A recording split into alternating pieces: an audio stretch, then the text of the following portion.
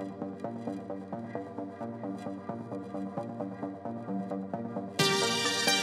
vampires.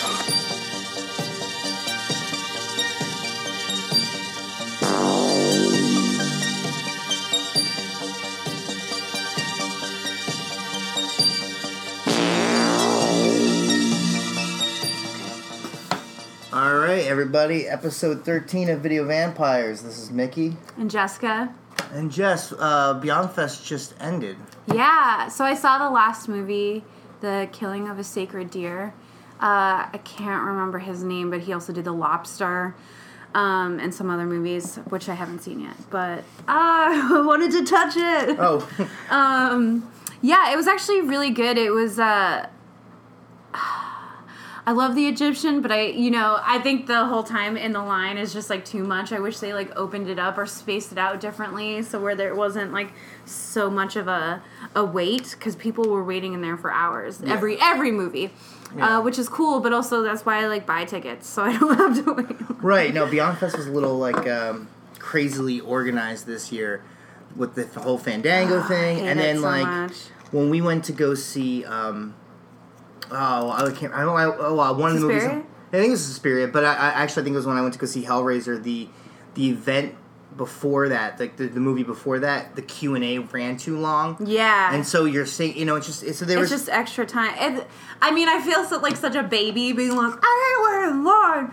But, hey, man, maybe that could flow a little better. Yeah. We both worked in event management, I know. We're snobby about it. We're like, okay. Yeah, I agree. But it drove me nuts. But I did see this movie. And how was it? I loved it. Or I think I liked it better than The Lobster. It has this really dry kind of dialogue that ends up being really funny. And it's also a dark movie. So you're laughing at these parts, but you also realize it's very creepy and dark, but I liked the entire cast was great. I wish I remembered the name of the kid in it, but he hasn't really been in anything that I've really seen besides Dunkirk. He was if you haven't seen Dunkirk, I'm going to spoil it for you, so you might well. He plays the titular character Dunkirk in the movie Dunkirk. Yeah. He plays that kid on the boat. Oh, okay, there you go. Dies. Okay. But that's okay, because he was super annoying in that movie anyway, so I'm glad he died. Oh, good. But yeah, no, he was great in it. Colin Farrell, I feel like, is so good at this type of, quick wit, liners that are very meant to be serious. I don't... Mm-hmm. Nicole Kidman is great. She's been, killing it lately in everything that she's been in. Yeah, I really liked it. The music, I have to look it up after, but whoever the composer was and who was in track of the soundtrack was great too. It was very loud. I liked it a lot. Cool. I'm trying to think of what else I saw. Well, you and I saw, with Heather, we saw Suspiria, the 4K restoration. Yes, that was beautiful. It was beautiful. It was the best looking version of that movie I've ever seen in my life. And the sound was amazing. You could hear that anywhere. It was just, the sound was fantastic. I'm not going to get too much into the movie because I feel like most people have seen it. But it is a really awesome movie. No, I was surprised at how great it looked. Yeah. It looked... Oh, I don't want to use the word stunning, but it really was. It was. No, that's the thing, too, is that, and I feel like I've seen Suspiria so many times, but seeing it the way we saw it the other night, I noticed things that I hadn't noticed before. And, certain colors, you don't notice, how... They, on this restoration, they worked with the cinematographer of the movie, so, it's true to the cinematographer's vision of, what, all the work that he put into it. But, yeah, the sound was insane. I really wish all of Argento's movies got this type of, maybe not all of them, but, a lot of them. I would like to see Inferno, Phenomena, Tenebrae. I think Tenebrae did get one. But, I missed opera. I didn't get to go to see opera at Beyond Fest. that was playing too. I forgot. But it was cool. We got to see Dario Argento. He was there. That was great. It was kind of adorable in a way where you're like, oh, he's just this old Italian man. Yeah. Who's and he's blowing kisses to the crowd. I think I might have mentioned that, but it was adorable. Great. He was just like, whoa, my crowd. Everyone's like, ah. And he's so tired, and he's the other movie I saw another movie there. I went with Steve last week. We saw Sequence Break. It was one of the free screenings. Oh yeah. And I wasn't There's parts of it I liked. The premise was it's like this, like nerdy like guy or antisocial guy who restores arcade games for this like company. He comes across this arcade game that like it's kind of like trying to take on that like urban legend Polybius about like this like arcade game that like causes all these weird seizures and hallucinations. But in this case, he like plays this video game and it becomes like it's like, kind of like turns into this like it was trying to be the video game version of Videodrome. Okay, but it didn't work for me, like because like I also like it felt like a Cronenberg movie that had a happy ending, and I feel like those things don't really work out because I mean like that's part of the whole. Yeah, the despair. Yeah, and the horror of actually like something changing and you can't control it. So that was I like the effort. I like the fact that it was low budget. It has the same problems I have with like movies like that where it's like antisocial guy seems to attract like gorgeous girl who like it's like come on like but again it was a free screening and it was cool and I unfortunately couldn't stick around for the Q&A. I did see something else at Beyond Festival. We'll get into that in a second. I saw Cult of Chucky. Oh yeah, okay. I wanted to watch it, but it's on Netflix. It's really good. I would recommend watching Curse of Chucky before you watch this one because I don't even remember what I think last one I saw was Bride of Chucky. Oh well, if you've missed Seed of Chucky, Seed of Chucky is fantastic. Is it really? It is, I honestly of the aughts decade, I think Seed of Chucky was actually one of the funniest movies. Really? It's really funny. It's really clever. It's like one of those, a lot of people shit on it because I think some of the humor goes over some people's heads. I'm not trying to sound pretentious or not, but a lot of it's like Seed of Chucky really plays off of like film buffs. Yeah. Like really hardcore film fanatics. And some of the references are obvious. Their weird child is named Glenn or Glenda because they can't tell what gender he is. There's a reference right there, but then like little like inside references to like showbiz, and then like Jennifer Tilly playing Jennifer Tilly, playing the doll. And then it's great, So Cult of Chucky kind of like was I want to say it was a reboot, but it's not. It's more of a continuation of the franchise. And one thing I like about the Child's Play franchise is aside from the third one, which is like fucking god awful. All of them make an excuse to continue to the next. All the sequels make an argument why there should be another one. Which I don't think a lot of horror movie franchises do. I think a lot of times they just kind of recycle the same stuff. Whereas with the Child's Play franchise, I feel like they're always adding something, adding a new element, and they definitely do that in Curse of Chucky, and then in Cult of Chucky, they definitely do that, and it's great. I really liked it.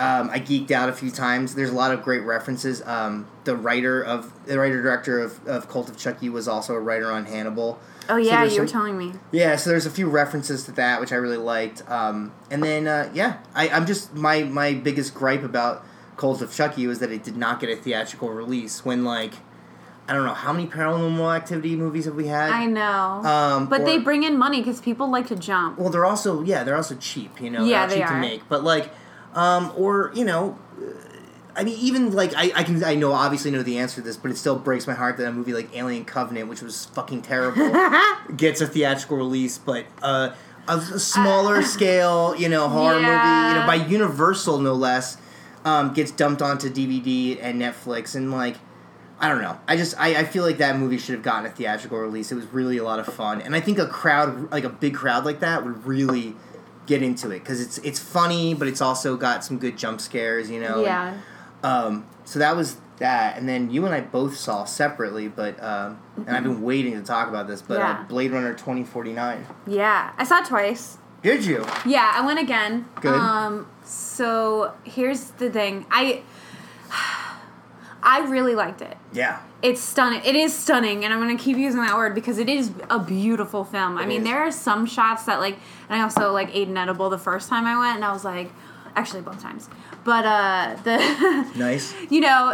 Some of these scenes were just, like, really breathtaking. I was like, ooh. And the sound, the first time, made me nervous because I was like, oh my God, I'm not prepared to listen to sound being this loud. It's like engulfing. I had gotten into an argument with a friend about, well, not really an argument. I just let him and his girlfriend say whatever they wanted about the score. But I love the score. I think the score's great. I think the score is perfect. It's got this like more, the sound of the motorcycle. It reminded me a little bit of like Akira, like the vroom, like obviously the Neo Los Angeles that we're looking at, but it was so loud and I thought it was played perfectly and it made you like. And it calls back enough to the original score, like where... Yeah, exactly. I think their argument was like, oh, the original's better, and it's like, come on. But the original is better, but like... Yeah. I mean, and I thought that first, too. When I first saw it, I was like, man, I really wish they'd used more of the original, but I was like, no, I like the fact that this feels like a... not a progression, but like a... I guess a progression from the original, Yeah. So I like that they do callbacks to it, but that they don't rely completely on it and they make it its own thing, which I think is important, with any sequel. I didn't hate Ryan Gosling in it. I actually thought he did well. He's fantastic. For what he was given with. No, I think he was good in it. Harrison Ford, man. Okay, I love Harrison Ford, but he's only Harrison Ford now in everything I see him in. It's funny you say that because, I saw it, and to kind of give you an idea of how much I really love. I mean, I loved it. I thought it was. I think as far as what I've seen in the theaters this year, that's new. It's my favorite thing. I'm reserving. I'm not going to say it's the best movie I've seen this year, just because I'm sure there's going to be something. There's going to be other stuff that I would want to check out. But I went into this movie trying to hate it because I saw the teaser, loved the teaser. Then I saw a trailer and I was like, "Fuck this movie," because it looked like an action movie. It looked like they were too afraid to kind of do what made the original work so well, which is telling a really slow, controlled, not quiet, but I'll explain that in a second. But anyway, I saw the trailer, did not care for it. Yeah, I didn't either. And then so when I saw it in the theater, we sat in the front row at the Vista, front row. And it's not, it was not a theater that's good for, hey, no matter where you sit, it's going to be great. It's the front row is really bad. I was so in love with the movie that I didn't care. But I liked it. I agree. Harrison Ford, when he came on, when he finally is in the movie, I was like, it doesn't really feel like he's playing the character from Blade Runner. He's playing Harrison Ford. And I'm not going to give anything away, but there was certain moments, after you've introduced him with Ryan Gosling and the story moves forward, then I started to feel like he was being more how I saw the character, closer to the character. There's an interaction between him and another character that I was like, it still feels like get off my plane, Harrison Ford, but it kind of works. And then the his last shot of the movie. Which I won't give anything away, but I really, I don't even care if that's just Harrison Ford. I love it. I thought the sequel was kind of perfect. I like it. I kind of like that it's a different story, but it still could work either or. If it was a standalone film rather than a sequel, and I did really like that, and I have a thing, I felt a little bad, and I hate, I don't know if you guys know me, I hate anything, Cyborg, or Replicant, or Cylon. It bothers me, okay? And this is how I'm pretty sure the world is gonna end. I just know. In my lifetime, I'll be old, but, we're gonna fuck up somewhere, and we're gonna make something that's smarter than us, and it's gonna destroy us. Anyway. Right. But I did feel a little bad at the end, even, I was just kind of Sure. But that's... When, I can't say it. Yeah, don't reveal it. You know what I'm... I know what you're talking about, but the thing is that what I like about Blade Runner 2049 is that, and it does the same thing as the original, which is it tells one person's story. Yeah. In a big world, this story, and this is one spoiler I'll give, is that it's Ryan Gosling's story. Yeah. But he kind of weaves in and out of these much bigger, another movie would. Not necessarily, and I'm not saying a Blade Runner 3, but I'm saying, there's fragments of bigger stories going on, and he's just kind of, his story kind of takes him, kind of crosses through them, but they're never about those. It's always about his character. Like, so, like, I mean, there's, like, kind of, like, a weird, like, subplot of, like, there's kind of maybe, like, a replicant revolution going on. But guess what? We never care about that because it's always about Ryan Gosling's character, and I fucking loved that. Like, and his self-awareness. And, like, whether or not he's human or whether or not... They kind of take that whole thing from, like, the first movie. Yeah. Like, what it means to be human or what, you know, how do you know? And, and kind of... They never answer the original one because, like, they never really kind of, like, explain, like, Harrison Ford could still be a replicant, you know? Yeah. And I like that they don't ever touch that. They just kind of, like, let it go because that way you can have how you feel about the first one and let it be. But they kind of make that Ryan Gosling story, and I really loved that. I'm going to see it again, but I was like, I don't know, just a big smile on my face. And I think that's part of the reason why that movie at Beyond Fest Sequence Break didn't grab me as much, because I just saw Blade Runner right before that, and I was like, fuck it. Like, this, you're like, this is not as good as what I just saw. And I think what I love about it, too, is that, like, I was afraid that they were going to show, like, the world of Blade Runner was going to be, like, hundreds of years ahead of where it was, like, the way it looked. Like, you know, I mean, granted, when they made the first Blade Runner, it's like the future, you know, from a 1980s perspective, you know, but even still has, like, this kind of grimy, like, their computers are, like, you know, that I loved, the woman who played Wallace's, replicant. Yeah. I thought she was great. The points of, her anger were, like... Yeah. Surprising but scary, you know? Like, I really liked her character. And I liked her, like, every time, like, you know, she does something, she's the villain of the piece, or one of, you know, but every time she does something particularly awful, she ends up, like, tearing up or crying, and I like that, because it kind of called back to Rutger Hauer's character, who's, like, you know, in one hand, I think Rutger Hauer's character, in the first movie, as much as he's killing everybody, he probably has the most appreciation for life, because... his is limited, you know? So he's like, you know, there's that, you know, there's the weird ambiguity between him and his, and Terrell in the first movie where, like, right before he fucking squeezes his head. Like, and then there's the moment where he saves Decker at the end where it's like, I think they really play that really well, and I think they kind of hint towards that with her character. I loved everything about it. I really did. Like, afterwards I was trying to think of things I didn't like, and when I thought about it, I just liked it more. I do like that, and I don't know why I liked it at first until I read an article. I was like, oh yeah, that's why. I like the fact that it didn't make a lot of money, which is going to sound weird, but I was like, why am I so happy that this movie failed at the box office? Well, that's surprising to me, but it's funny because I read this article that was like, are millennials, like, too spoiled to appreciate this movie? That's possible. Honestly. But what I liked about the reason why I think I like that it failed, and I feel bad for everybody involved. I mean, it got good reviews critically, but it's not, is that we're not going to see another one. Like, we took a chance here, and we made a sequel to a movie that probably didn't need a sequel, and you know what? The sequel was fucking great. Like, I'm really happy. But it's like, what else is out that would have, like... It is still... But it was forever ago, I feel like. That's over with. I don't know. I think Blade Runner was the top of the box office. I just don't think it didn't reach its projections. But they're not going to make... I don't think they're going to make a third one. So, you know what I'm saying? Like, it was a risk with the second one. Not for another 30 years. Right, and I won't be around, hopefully, you know? Like, it paid off. It was great. You know, Blade Runner 2... lived up to exceeded my expectations.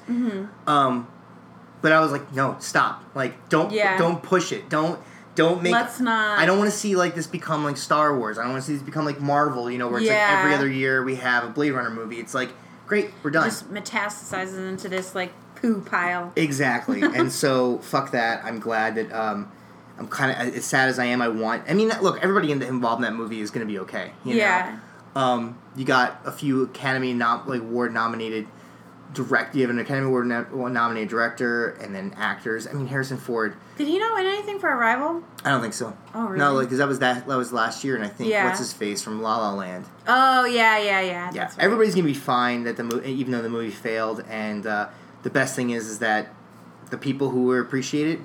You know. Yeah. So I'm a big fan of Blade Runner.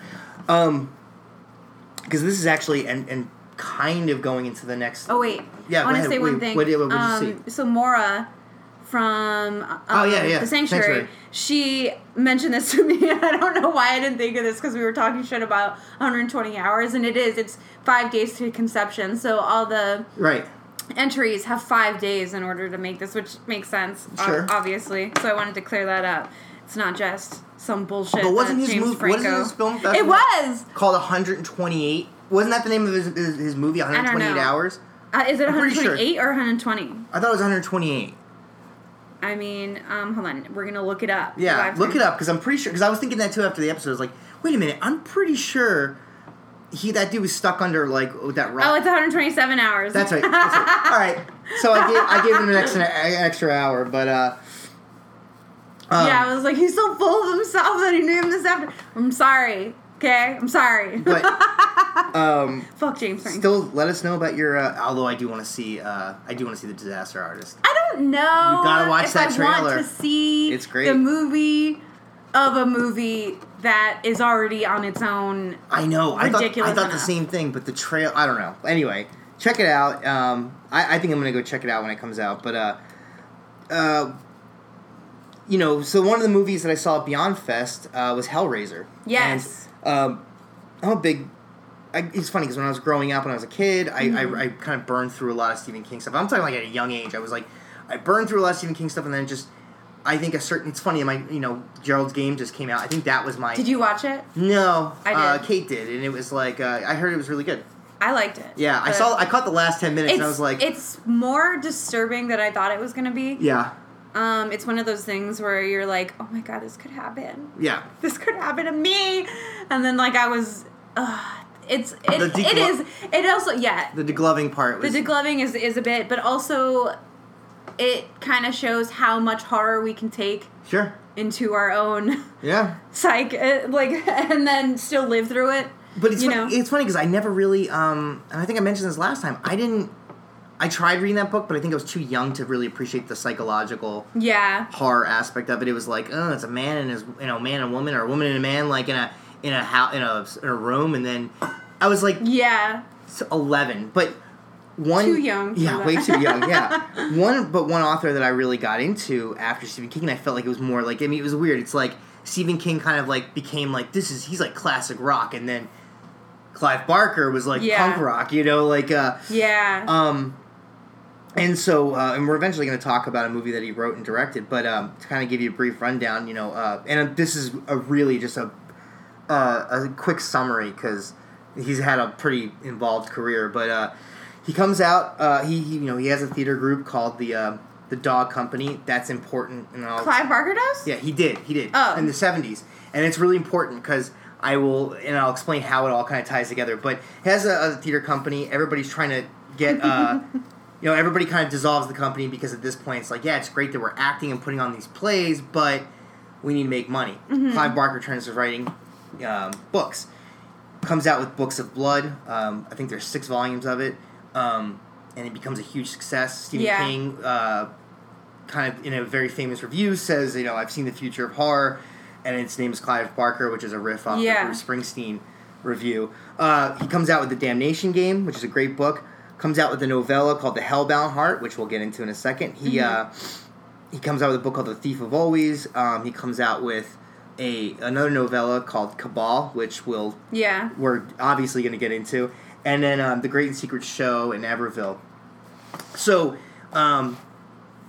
literature aside, then there's a lot more. I think his last book was The Scarlet Gospels, which took the character that Scott Bakula played in Lord of Illusions and took Pinhead and kind of brought them together. Interesting. It wasn't as good as I think my problem was that that book had been announced for years. Like it'd been and it'd been talked about, and when it finally came out, I felt like I was like, this is not.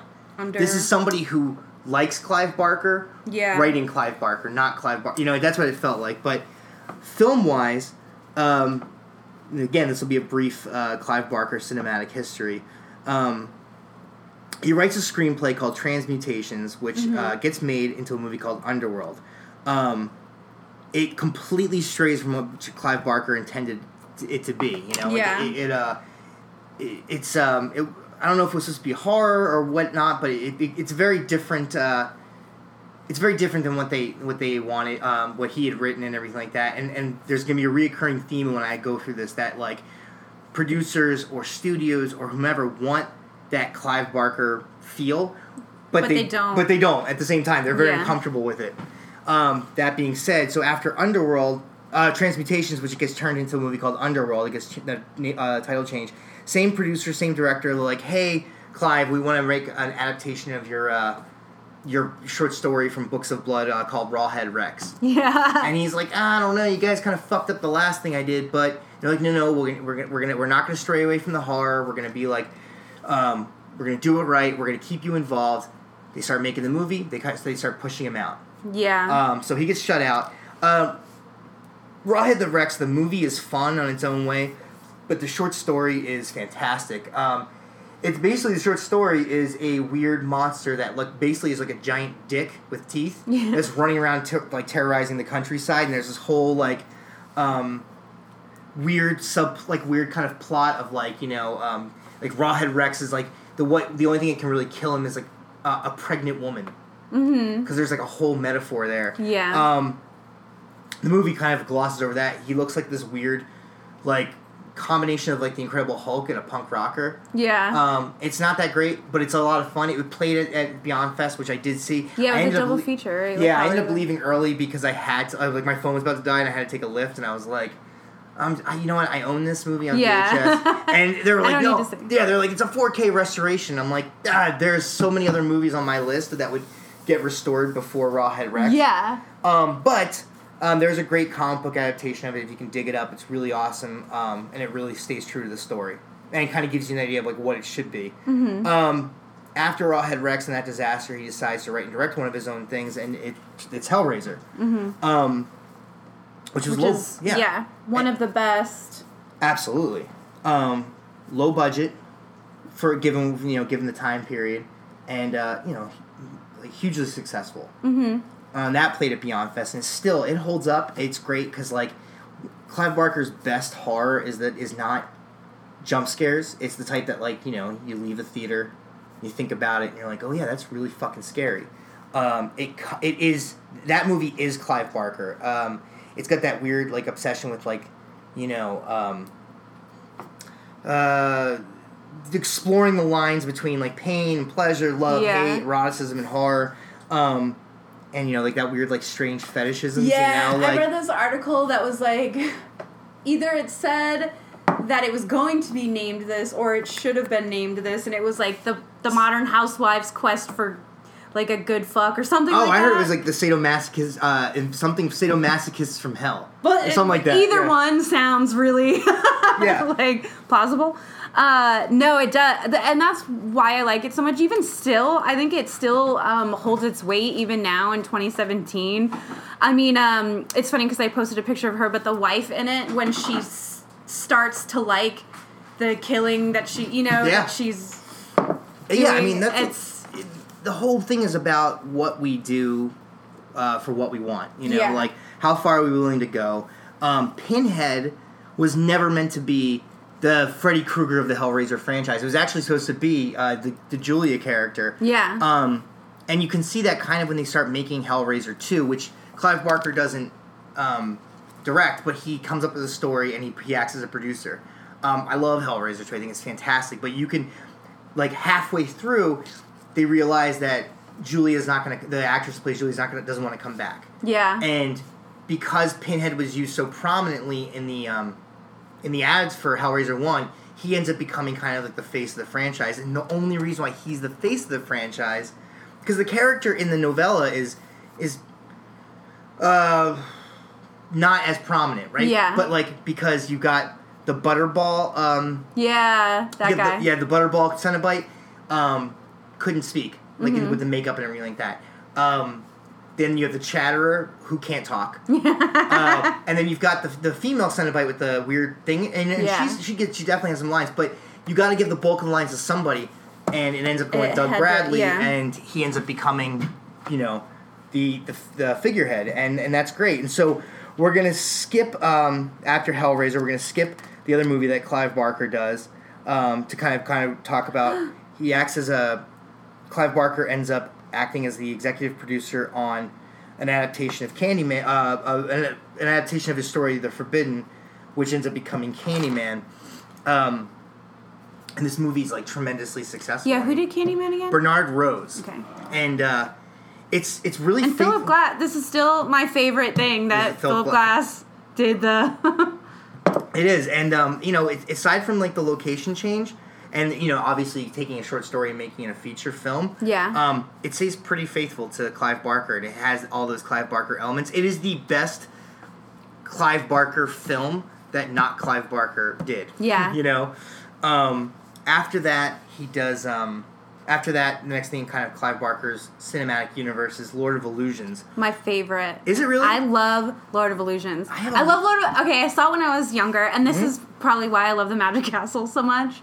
But, because, there's some specific scenes in Magic Castle, but also I used to watch Quantum Leap when I was younger, so I loved Scott Bakula, and the guy who played Nix in it, still scares me. Yeah. To this day, all I can picture is them, taking off the metal piece of his, fucking gross, decaying, buried body and having that, mark. Oh, it just... Like that bone kind of and it's all gooey and, I love it so much. That's, it's weird. I have a love... I love it sometimes, and sometimes I don't love it so much. I mean, I own it, and I'll watch it, and, one day I'll watch it, and I'll be like, God, this movie's so fucking solid. And then I'll watch it and be like, I can do without this. I can honestly say the beginning and the end of that movie are perfect. Yeah. Like the stuff in the desert, the weird cult stuff. Yeah. Love that. It's really weird. I would, I want to like the supernatural private eye storyline that goes on, but sometimes it gets me, sometimes it doesn't. Either way, the studio who he was making it under, they forced him to do a lot of cuts. So the theatrical cut was one way, and then the version that, it was on video and is on DVD is the director's cut. I have the DVD. I do. Scream Factory put out a fantastic DVD of it's the original and it's the theatrical and the director's cut. A pretty cool, some cool special features. It's a really nice little set. I think my problem with Lord of Illusions is that there's a few moments where they rely on digital effects. Yeah, and it was that time. Now they're so bad. But I feel like even then, it was a time when digital effects, unless you were trying to be, it was new, it was exciting, and they were trying to do things that they couldn't quite do yet. And unless you were T2, you weren't there yet. No. So I feel like there's that whole thing with that weird I'm trying to describe. It's like that weird triangle thing that ends up becoming a person and Yes, oh my god, and it's stupid. But the practical effects I think are fantastic. Yeah. So that was that's Lord of Illusions, and again one of those scenarios where the studio's like, hey, we're not sure how we feel about this. We're gonna have you do these edits, and so obviously he gets to do a director's cut, which is cool. And I think in this case he was under the impression when they were asking these cuts, hey, you will be able to get to release a director's cut. So there was kind of the movie doesn't do consolation. Well. Yeah, exactly. The movie doesn't do well though, and that kind of is the end of Clive Barker's cinematic career. Yeah, which is sad because. Right, and we're going to go back before Lord of Illusions and before Candyman to Nightbreed, when this was the movie we just watched. Nightbreed. It's funny because I haven't seen this in a while, and it's funny because we watched the director's cut, and there's this scene of his girlfriend singing in the nightclub, and I was like, did I see this before? No. And you're like, this was the scene that was added. I was like, oh god. But she is a really ugly singer. She is so cute, but she just her face looks like Hatchet Face when she's singing. Yeah, she does. But no, I really liked it. I forgot how much I enjoyed this and how other directors pull from this movie still. I kept thinking of Del Toro. Yeah. In Pan's Labyrinth, has this kind of parallel universe that exists, a even though it's world. Yeah. Yeah, one is more fantasy and the other is, but this, no, it is really enjoyable. I mean, I wouldn't say it's better than out of the three that I've seen that he's done. Lord of Illusions is still my favorite. He's done Hellraiser, Nightbreed, and this. No, I feel like he did something before that. Some short films that back in the 70s, but okay, I never saw those. But yeah, no, I do really like this, and it's funny because when I was younger, when I first saw it, I always hated Boone because he was the bad guy in what's that? Something the drummer movie, where the girl is she's a drummer and like she falls in love with her best friend.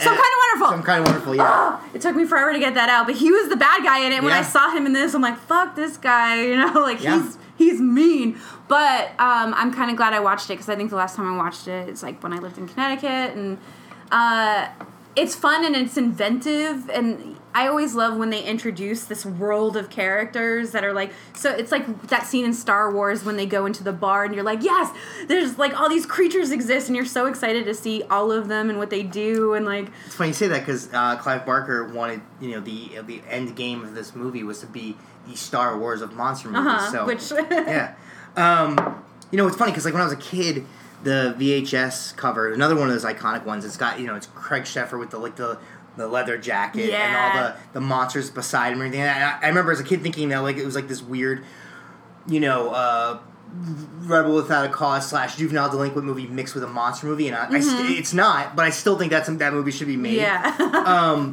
But so this is a prime example of a studio wanting to work with Clive Barker and then not feeling comfortable with the Clive Barker-ness of the piece. Yeah, which is so. Exactly, and they demand so many cuts, and it becomes this completely different movie. Which is funny because Morgan Creek / Fox did Nightbreed, or they were the studio behind Nightbreed. They were also the studio behind Exorcist 3, which they did the exact same thing for, where they were just like, we don't get this, we want you to make these changes to make it more commercial. Yeah. They didn't know how to market the movie. They had a lot of stuff cut out, so they don't know how to market. They market it as a slasher film. It's not a slasher film.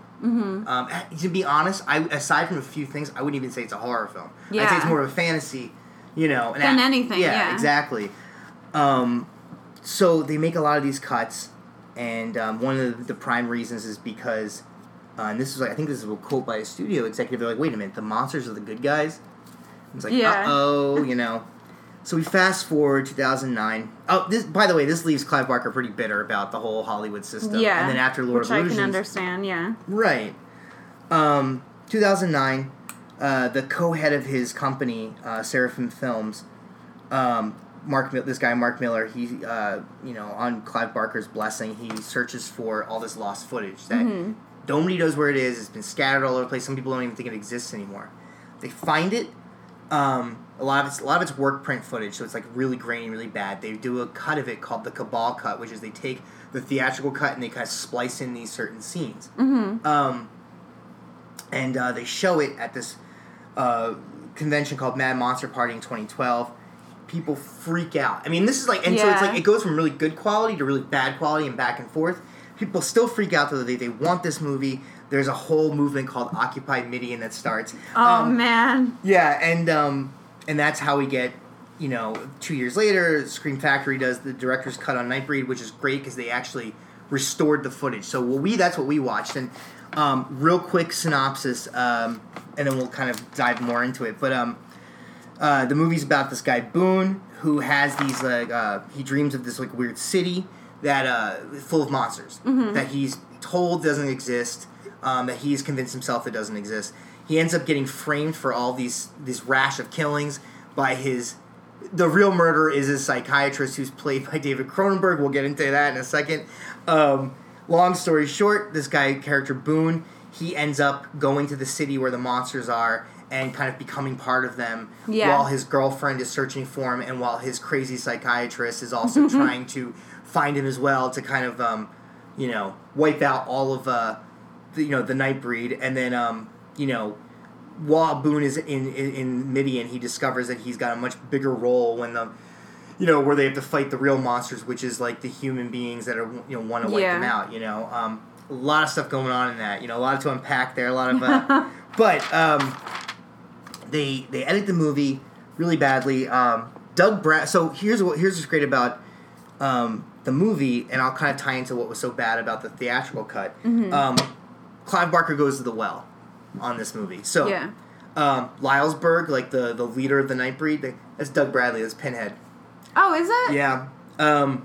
Peliquin, the guy who bites Boone and he kind of turns him into him. The God is an astronaut. Oz over the Rain. Yeah. That's Oliver Parker. He was one of the moving guys in Hellraiser. Okay, cool. That's funny. Yeah. Kinski, the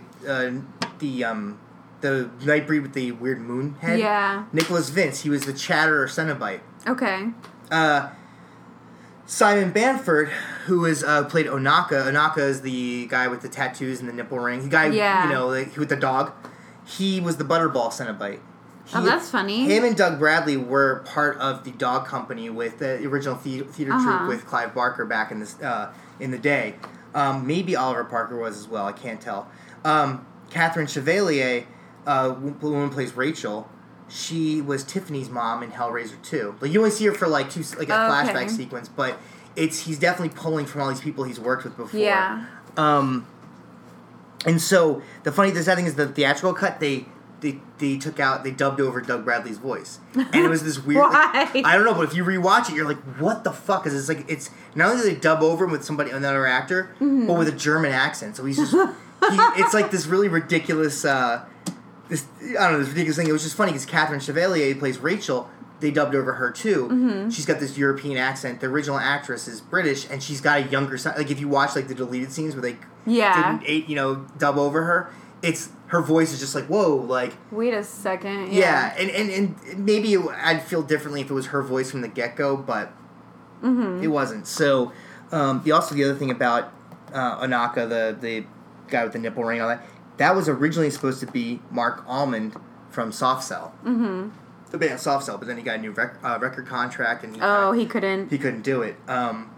So they make a lot of changes. The changes that they make in the theatrical cut, they change.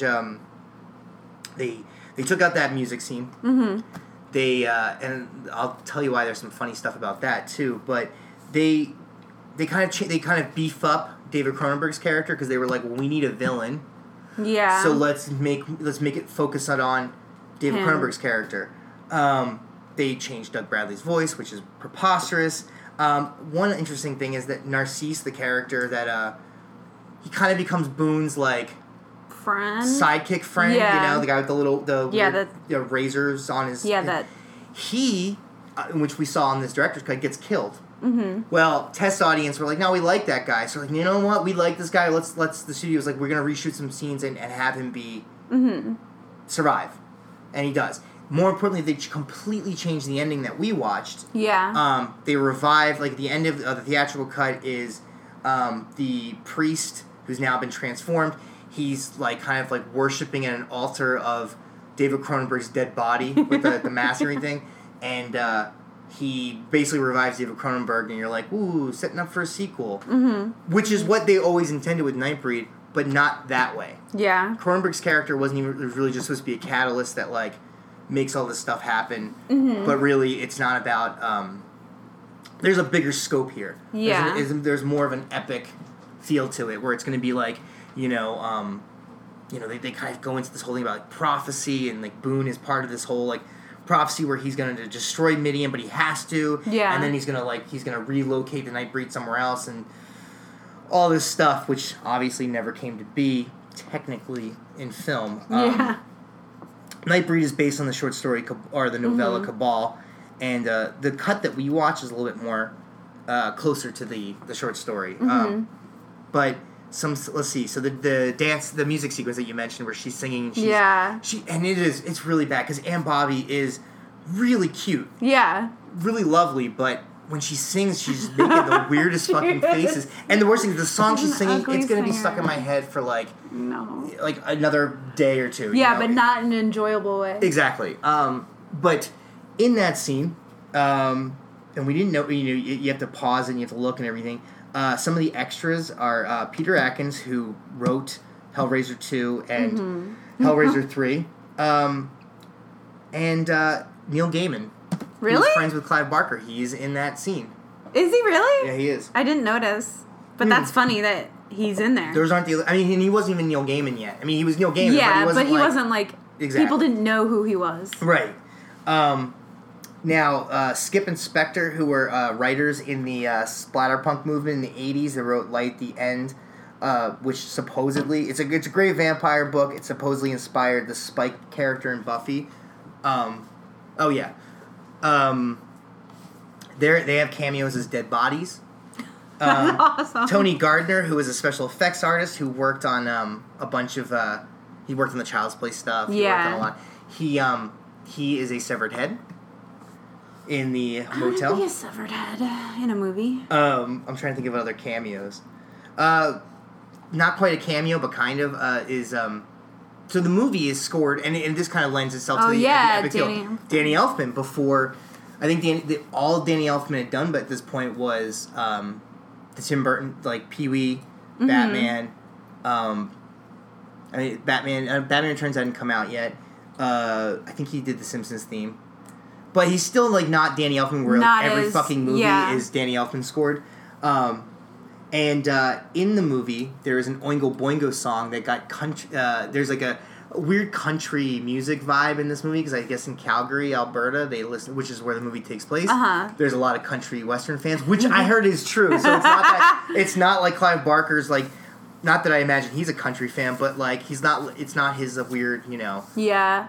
And there's a country version of an Oingo Boingo song. Not sung by Danny Elfman, but they specifically created this cover, so that's kind of a weird cameo. That is weird. The casting in this movie is amazing. Because, first off, your villain is David Cronenberg. Yeah. Yeah, which I forgot. I think I just was young enough not to recognize him, you know, like...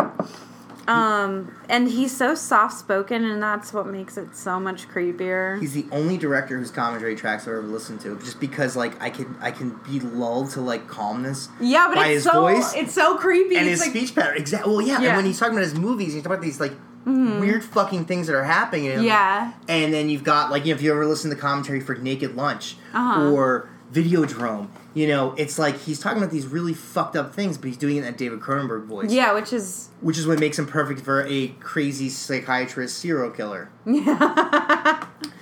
Craig Sheffer, who, like, I know, like you were saying, he's in Some Kind of Wonderful. I like him a lot. I mean, he's just like, he's one of those people that I feel like you don't want to like because he's that generic good looking. Yeah. But he ends up you end up really, you know, digging him as a as the main character. Anne Bobby, who I don't think I've ever seen her in anything else. I don't think she does anything else. She now rescues animals, which thumbs up in my book. I like her a lot for that. I'm sorry I can't stomach her singing. Oh no, it's such a weird face. Yeah, weird facial expressions, but whatever. Nobody's perfect. But, you know, so then you've got, you know, like all the actors I mentioned before who worked with Clive Barker or in Clive Barker related things in some capacity. What I love about this movie is that everybody in this movie, for good or for bad, goes 100% into it. Yeah. And I feel like for a movie like this, you kind of need to go all in. There's nobody half-assing it. Nobody's playing it like, nobody is thinking they're better than the material. And then when you watch some of the documentary stuff, like a lot of these actors, they were like, this is one of the best scripts I had originally, you know, I read. Yeah. They were, like, so in love with it, you know, and that, you can feel that when you're watching it. These are people who were excited about the movie that they're working on. To do this, yeah. Yeah. There's a weird, like, so kind of, like, towards the third act, they introduce this sheriff who's, like, kind of like the evil Rambo. Yeah. And he leads this, like, militia. What are they called? I wrote it down because I was like, oh, yeah, the Sons of the Free. And it's, like, these, like, weird, like, Second Amendment fetishists, you know, who are, like, you know, they're getting off on just, like, guns and blowing shit up, and they go after the Nightbreed, and there's a weird alcoholic priest who, the idea was that he gets turned into a monster, and then the idea was that he was going to be the one searching for them. In the so they introduced his character with the idea of making it a bigger character later on, which they never got a chance to do because the movie flops, because Fox markets the movie as a slasher film, which it's not. It's a fantasy, I don't know, epic adventure. Not much of a horror movie. It has a lot of horror elements into it, but I think the more important thing is that once you get past the fact that the monsters, all of these characters that we'd normally be scared of in movies, are actually like, you know, they drive in a point to make it like these are families. They have kids, you know, like, you know, aside from David Cronenberg, you don't really have a horror movie. You have, like I said, like an action film. A fantasy. Yeah, exactly. So, you know, the movie bombs, but the story lives on. Epic Comics, which was an imprint of Marvel, they did a series of Nightbreed right after the movie came out. And eventually, that series, they had like a crossover between the Nightbreed and the Cenobites from Hellraiser, which is really cool. And then, you know, fast forward to just a few years ago, Boom Comics did have their own Nightbreed series. And from what I know, these comic series all have either his blessing or his involvement, but Clive Barker is somehow involved in them. So, that's really cool. That is really cool. I didn't know that. Yeah, I mean... like I said, I love Nightbreed. Sometimes it's a little... You know what? No, I was going to say, sometimes it gets a little, like, cheesy, but I kind of like it. Everything I like everything about it. You know, it's a little long, especially the director's cut that we watched. Yeah, it's a bit longer. Which, you know, Scream Factory released. I think you can still get the version that I got was that box set that had, like, the director's cut, the theatrical cut. It was a limited release. You might still be able to get it. It's definitely worth getting. Otherwise, it's on Netflix. It's on, and it's been on Netflix. I think it's been in my queue for forever, and I was like, I'm going to rewatch it. And now I did, but...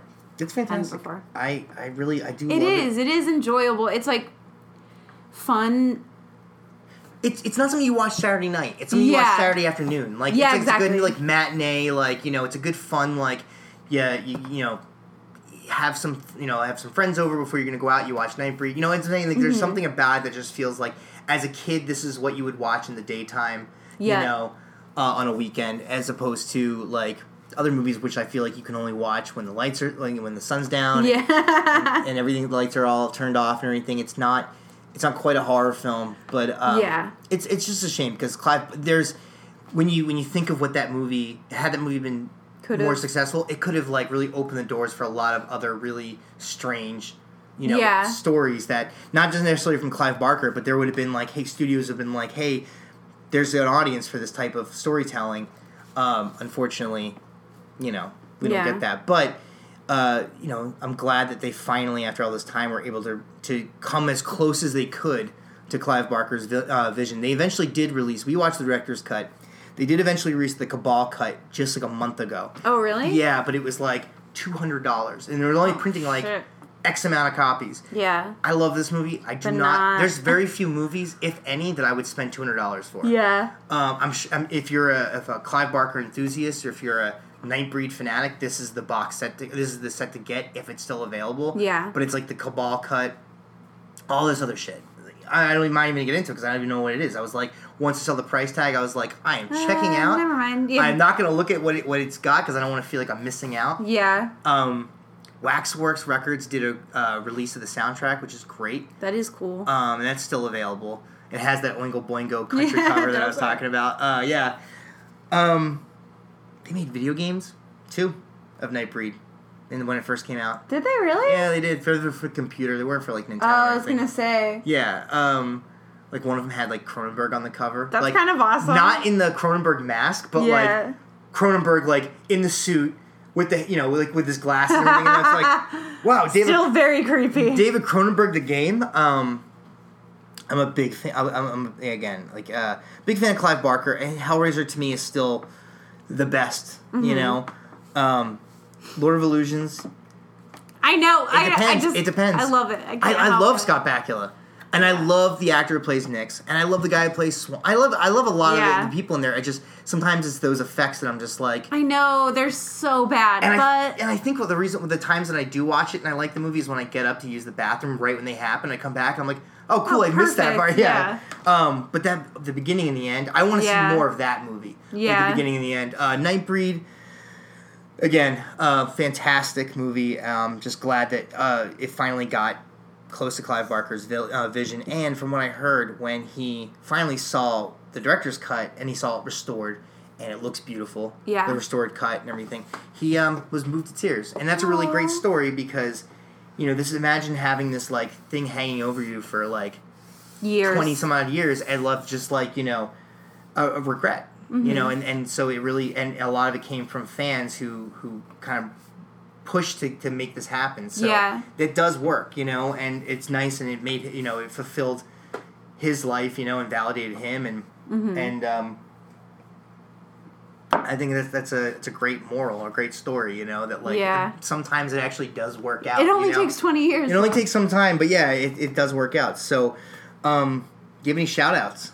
Oh, Death Waltz Records for so Beyond Fest. We talked a bit about this, but they did records for Suspiria and Hellraiser. Yeah. And they're beautiful. I mean, everything about them is great. I mean, I haven't opened my Hellraiser one yet, but the Suspiria one, I think we were all opening in the car. We're like, look at it.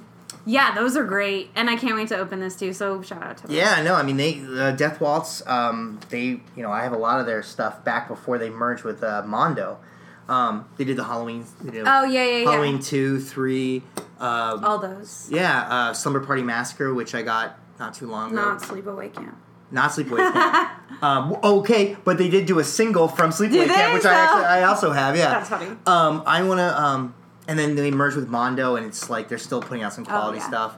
But yeah, Suspiria soundtrack, which is fantastic. I don't know if you saw my Facebook post, but I was blasting it from my stereo, and I was yelling at my cats, and I was like, "Come to me, my children!" And then I realized that my neighborhood's probably like thinking I'm like the weirdest shit's going on. They can hear you, yeah. It's fine. I want to shout out to Studio House Designs, which they're on Instagram. They're the shirt that I'm wearing right now. Yeah. Actually. Oh, cool. I was looking at that. Yeah. They're a company out in Philadelphia. I think Eric from Meth Syndicate knows them. Probably. He knows everybody. But yeah, they're fantastic, and they had this monthly box set that they started called the Horror Cult. Awesome. It is, and that's where this shirt came from. That's cool. Yeah, those are. I was looking at all the movies. I'm like, I've seen all of them. I think, except and they added for From Beyond. So they send you the. Oh, I have that. We should watch that. Yeah. They send the shirt along with a video, some pins, some other cool like kitschy stuff. I love it. And I'm a big fan of those. And yeah, I wore this shirt actually a week ago, it was about a week ago, and like I had 3 different people comment on it, and I was just like, yeah, it's cool. You know? And I don't know what to say when complete strangers approach me or something, so I just go, some girl's like, yeah, you know, I always try to, they're awesome, and I always try to get the shirts, but I can't, blah, blah, blah. They just did a recent run of like all the Halloween movies on VHS. Oh, yes. Friday 13th, and that is cool. So this girl's trying to talk to me about them, and I'm just trying to look at vinyl at Beyond Fest, and I just go, yeah, it's a cool shirt. And I was like, that was so rude as I'm like flipping through the records, but yeah, I'm cool. But yeah, Studio House Designs and Death Waltz. And next episode after this is going to be our Halloween episode, which is going to be really Halloween fun. party episode. Halloween party episode is going to be a lot of fun. Yeah. And we will see you guys then. Bye. Bye. Who's buried in Midian? Ain't nothing but dead folk. Somewhere, hidden from sight, closer than you might think, is a place that's not on any map. Midian. Something's breeding there. It looks a lot like hell, but they call it home. There goes the neighborhood. They're not pretty. They're not neighborly. Y'all come back now, you hear? They're not even human. But this time, they're the good guys. From the imagination of Clive Barker comes Nightbreed. You can't go down there! They have only one enemy. A beast called man, sworn to destroy the Nightbreed. Sounds like we're going head-to-head with the devil himself. And only one chance. A man. Boone! Called Boone. It's time to fight! Go get 'em, boys! I'll kill you all! What chance have we got? They're armed. So am I. Out of your deepest fears and your darkest fantasies, Clive Barker brings you a startling new breed of adventure. I won't let you down. Nightbreed. At last, the night has a hero. Outstanding.